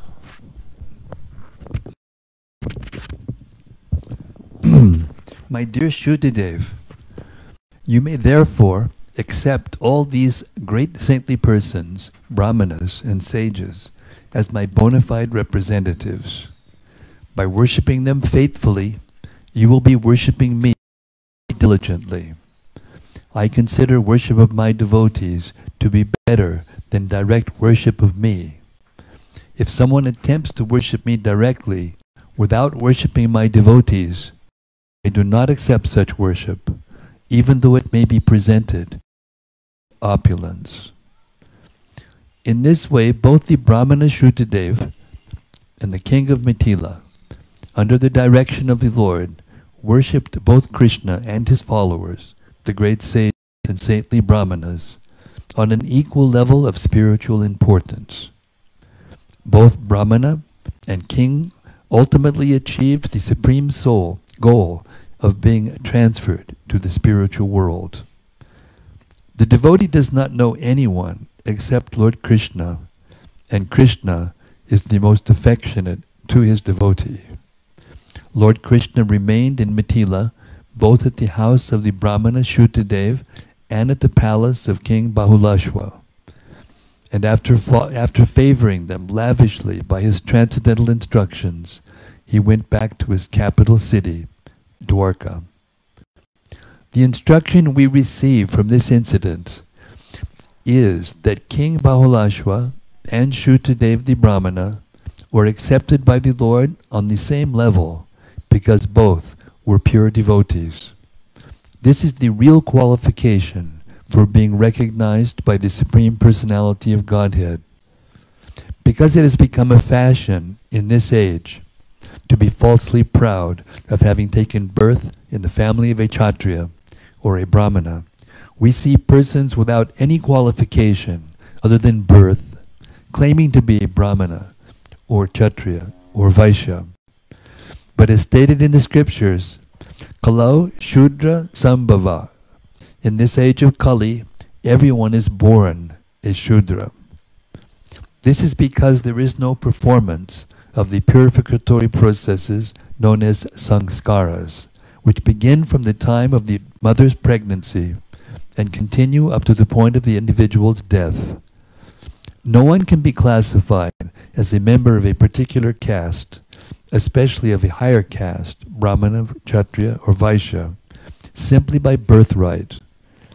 If one is not purified by the process of the seed-giving ceremony or Garbhadana Sanskara, he is immediately classified amongst the Shudras, because only the Shudras do not undergo this purificatory process. Sex life without the purificatory process of Krishna consciousness is merely the seed-giving process of the Shudras or the animals. Krishna consciousness is therefore the best process of purification. By this process, everyone can come to the platform of a Vaishnava, which includes having all the qualifications of a Brahmana. The Vaishnavas are trained to become free from the 4 kinds of sinful activities: illicit sex, indulgence in intoxicants, gambling, and eating animals. One cannot be on the Brahminical platform without having these preliminary qualifications, and without becoming a qualified Brahmana, one cannot become a pure devotee. Thus ends the Bhaktivedanta purport of the 86th chapter of Krishna, the kidnapping of Subhadra and Lord Krishna's visiting Shrutadev and Bahulashva. Srila Prabhupada says that Krishna expanded himself to go to both Shrutadev and Bahulashva's homes about sages and brahmanas, and they were also with him. So did he expand that as them, or did they expand themselves? We'll look it up. Details given in the Bhagavatam. Just a few details of this. How do you go? There's a lot in this story, so let's have a few reflections. Try to bring it out. It says here, animal foods. I saw a photo of an insect. I think it was a cockroach or some insect, and it was being held by a little more. Is that good enough? Better? It was being held up by these tweezers.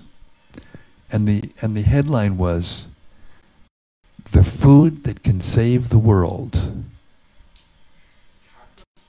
Yeah, I couldn't tell whether it was a cockroach or some other insect.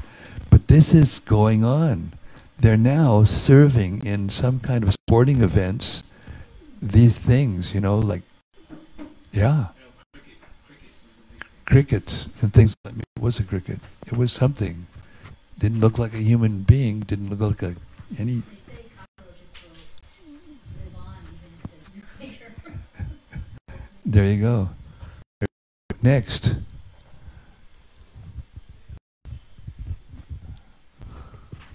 In these prayers, there was some reflections on like the material energy.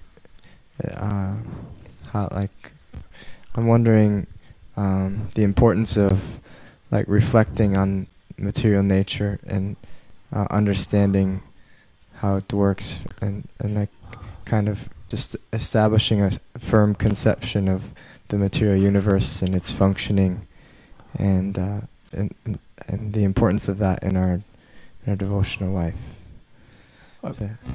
Hey, I mean, isn't it in every single chapter, in practically all the prayers we've heard all through the Krishna book? That's 10th canto. That's not even the first 9. Analysis is there again and again and again. So I think that's a point's well taken. I think it must be extremely important, if not essential, for us to understand that. Because why? Because we see not through our eyes, but we see through the eyes of knowledge. So if we're going to see everything connected with Krishna, everything that we do, I just heard Srila Prabhupada say this morning, he was having an interview with these Mormons in Melbourne in 1976. And they came and they were very nice, they were sweet, they were very nice. They were saying every other word out of their mouth was, we believe in this and we believe that. And Prabhupada was trying to explain to them that God consciousness is more than just belief. And then he was saying, so what is your idea about God consciousness? And all it was is, well, we believe this and we believe that. And Prabhupada said, well, no, everything is created by God, therefore, rasoham absakonteya. We all have to drink water every day. Every single one of us has to drink water every day. And if we think that the taste of this water is God, then we become in contact with God automatically. So if we understand the workings of the material nature as it's described, then we will be much better situated and able to see God everywhere and always remember Him. And it's there time after time after time after again, all the way through the Bhagavatam, through the Gita, and now in the 10th canto. This is from text 26 of this chapter. Wanting to please them both, the Lord accepted both their invitations. Thus he simultaneously went to both homes, and neither could see him entering the other's house. Vishnu Chakravarti Thakur, understanding that both Shrutadev and Bahulashva wanted him to visit their homes, Krishna manifested himself and all the sages in duplicate forms, and entered both houses without the other person seeing it. The king thought, merciful Krishna has accepted my invitation only, and is coming to my house, and Shrutadev is returning home alone, deprived of the Lord's association. And Shrutadev thought, Krishna is accepting my invitation, and the king is going home alone. The king and the Brahmin thus manifested two forms, one joyful with Krishna and the other despondent without Krishna. The neighbors of that manifestation of the king who were enjoying Krishna's association went to Shrutadev's home and saw him unhappy in separation from Krishna. Similarly, the assistants of Shrutadev, who was with Krishna, saw the king alone in his home, despondent without Krishna. That's amazing. Any other points?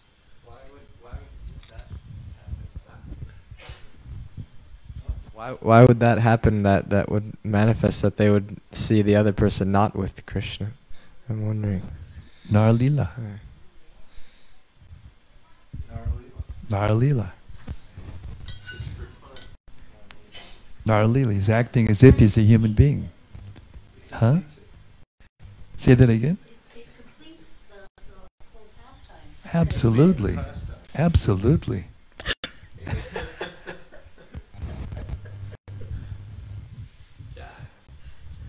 Any other points from this beautiful section? Or in other One of the words, second why places where the sages, and the last day or so, when all the sages were assembled in one place, it's very heartening when they all come together like that. There's a long list of all the sages. When was the time before the chapter we heard? Vasudev and the recently with Vasudev. Yeah. When they were doing the sacrifices. Yeah. All the sages came there as Yeah. well. Yeah. And it's just such a lovely scene with Krishna and all the sages together. And Krishna showing so much deference to the sages and so forth. Yeah, what else? Any other thing? Yes?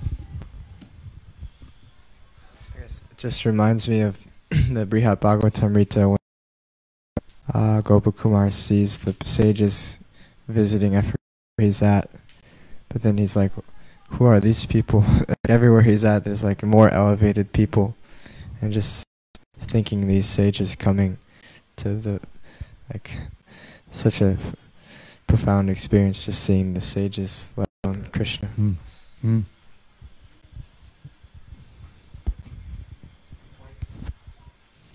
I was astonished by the statement that said, "We have heard, my dear Lord, that by your various statements you confirm your pure devotees to be more dear to you than Lord Balaram or your constant servitor, the Goddess of Fortune." And Balaram and Goddess of Fortune are so close to him, but he still considers pure devotees more dearer. It was definitive in this chapter. In fact, there's a Sanskrit verse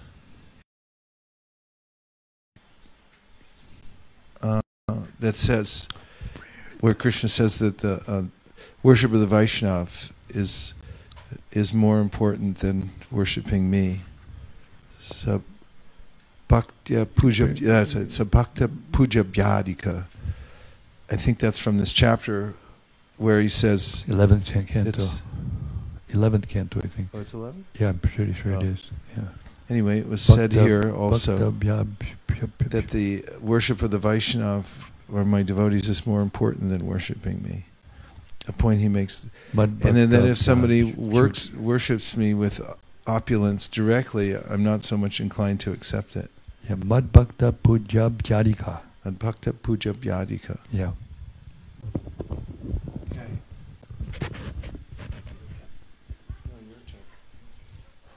One last point. I'm wondering what does exactly mean to worship a devotee? Is it like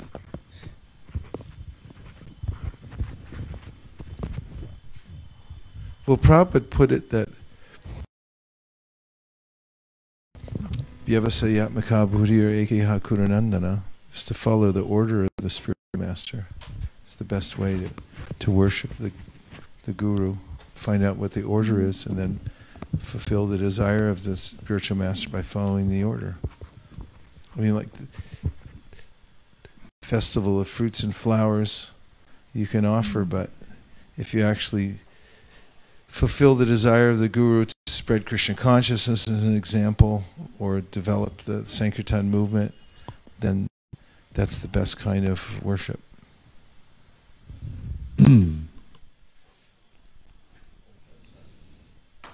We're moving on to chapter 87. Prayers by the personified Vedas. Hold on to your fasten seatbelts. Here we go. King Parikshit inquired from Shukadev Goswami about a very important topic in understanding transcendental subject matter. His question was, since Vedic knowledge generally deals with the subject matter of the three qualities of the material world, how then can it approach the subject matter of transcendence, which is beyond the approach of the three material modes? Since the mind is material and the vibration of words is a material sound, how can the Vedic knowledge expressing by material sound the thoughts of the material mind approach transcendence? Description of a subject matter necessitates describing of emanation, its qualities, and its activities. Such description can be possible only by thinking with the material mind and by vibrating material words. Brahman, or the Absolute Truth, has no material qualities. But our power of speaking does not go beyond the material qualities. How then can Brahman, the Absolute Truth, be described by your words? I do not see how it is possible to understand transcendence from such expressions of material sound. The purpose of King Parikshit's inquiry was to ask from Shukadev Goswami whether the Vedas ultimately describe the Absolute Truth as impersonal or as personal. Understanding of the Absolute Truth progresses in three features: impersonal Brahman, Paramatma, localized in everyone's heart, and at last, the Supreme Personality of Godhead, Krishna. The Vedas deal with the three departments of activities. One is called Karma Kanda, activities under Vedic injunction, which gradually purify one to understand his real position. The next is Jnana Kanda, the process of understanding the Absolute Truth by speculative methods. Is Upasana Kanda, or worship of the Supreme Personality of Godhead, and sometimes of the demigods also. The worship of the demigods recommended in the Vedas is ordered with the understanding of the demigods' relationship to the Supreme Personality of Godhead, to the Personality of Godhead. The Supreme Personality of Godhead has many parts and parcels. Some are called swangshas, or his personal expansions, and some are called vibhinangshas, the living entities. All such expansions, both swangshas and vibhinangshas, are emanations from the original personality of Godhead. Swangsha expansions are called Vishnu Tattva, whereas the vibhinangsha expansions are called Jiva Tattva. The different demigods are Jiva Tattva. The conditioned souls are generally put into the activities of the material world for sense gratification. Therefore, as stated in the Bhagavad Gita, to regulate those who are very much addicted to different kinds of sense gratification, the worship of demigods is sometimes recommended. For example, for persons very much addicted to meat eating, the Vedic injunction recommends that after worshipping the form of goddess Kali and sacrificing a goat, not any other animal, under Karma Kanda regulation, the worshippers may be allowed to eat meat. The idea is not to encourage one to eat meat, but to allow one who insists on eating meat to eat it under certain restricted conditions. Therefore, worship of the demigods is not worship of the Absolute Truth. But by worshipping the demigods, one gradually comes to accept the Supreme Personality of Godhead in an indirect way. This indirect acceptance is described in the Bhagavad Gita as avidhi. Avidhi means not bona fide. Since demigod worship is not bona fide, the impersonalists stress concentration on the impersonal feature of the Absolute Truth. King Parikshit's question was, which is the ultimate target of Vedic knowledge? This concentration on the impersonal feature of the Absolute Truth, or concentration on the personal feature? After all, both the impersonal and the personal feature of the Supreme Lord are material conception. The impersonal feature of the Brahman effulgence is but the rays of the personal body of Krishna. These rays of the personal body of Krishna are cast all over the creation of the Lord, and the portion of the effulgence which is covered by the material cloud is called the created cosmos of the three material bodies, Sattva, Rajas, and Tamas. How can persons who are within this clouded portion, called the material world, conceive of the Absolute Truth by the speculative method.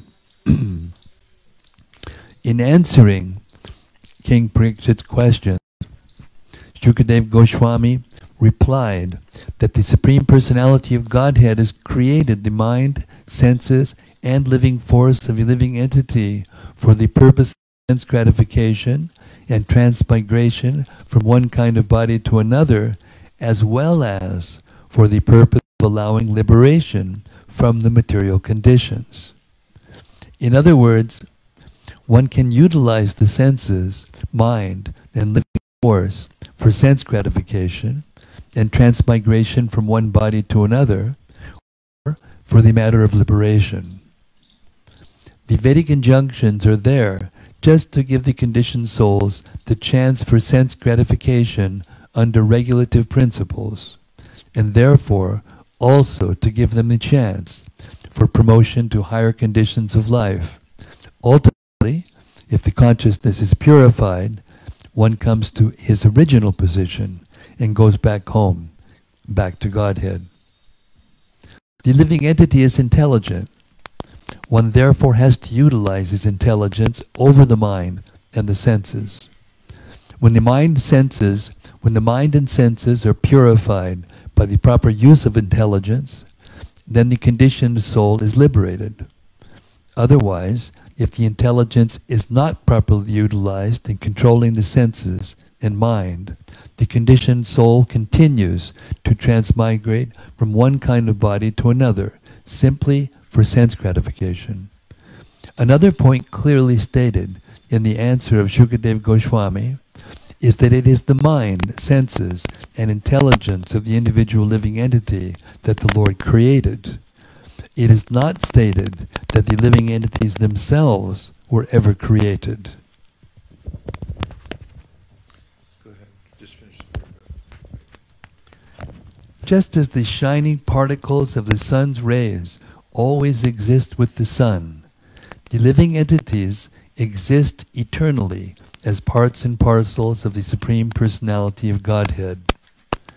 But just as the sun rays are sometimes covered by a cloud, which is created by the sun, so the conditioned souls, although eternally existing of the Supreme Lord, are sometimes put within the cloud of the material concept of life in the darkness of ignorance. The whole Vedic process is to alleviate that darkened condition. Ultimately, when the senses and mind of the conditioned soul being when the senses and mind of the conditioned being are fully purified, he comes to his original position, called Krishna consciousness, and that is liberation. Nachari Armarman, Nachari Armarman, Nachari Armarman, Nachari Armarman, hey, Nachari Armarman, Nachari Armarman, Nachari Armarman, Nachari Armarman.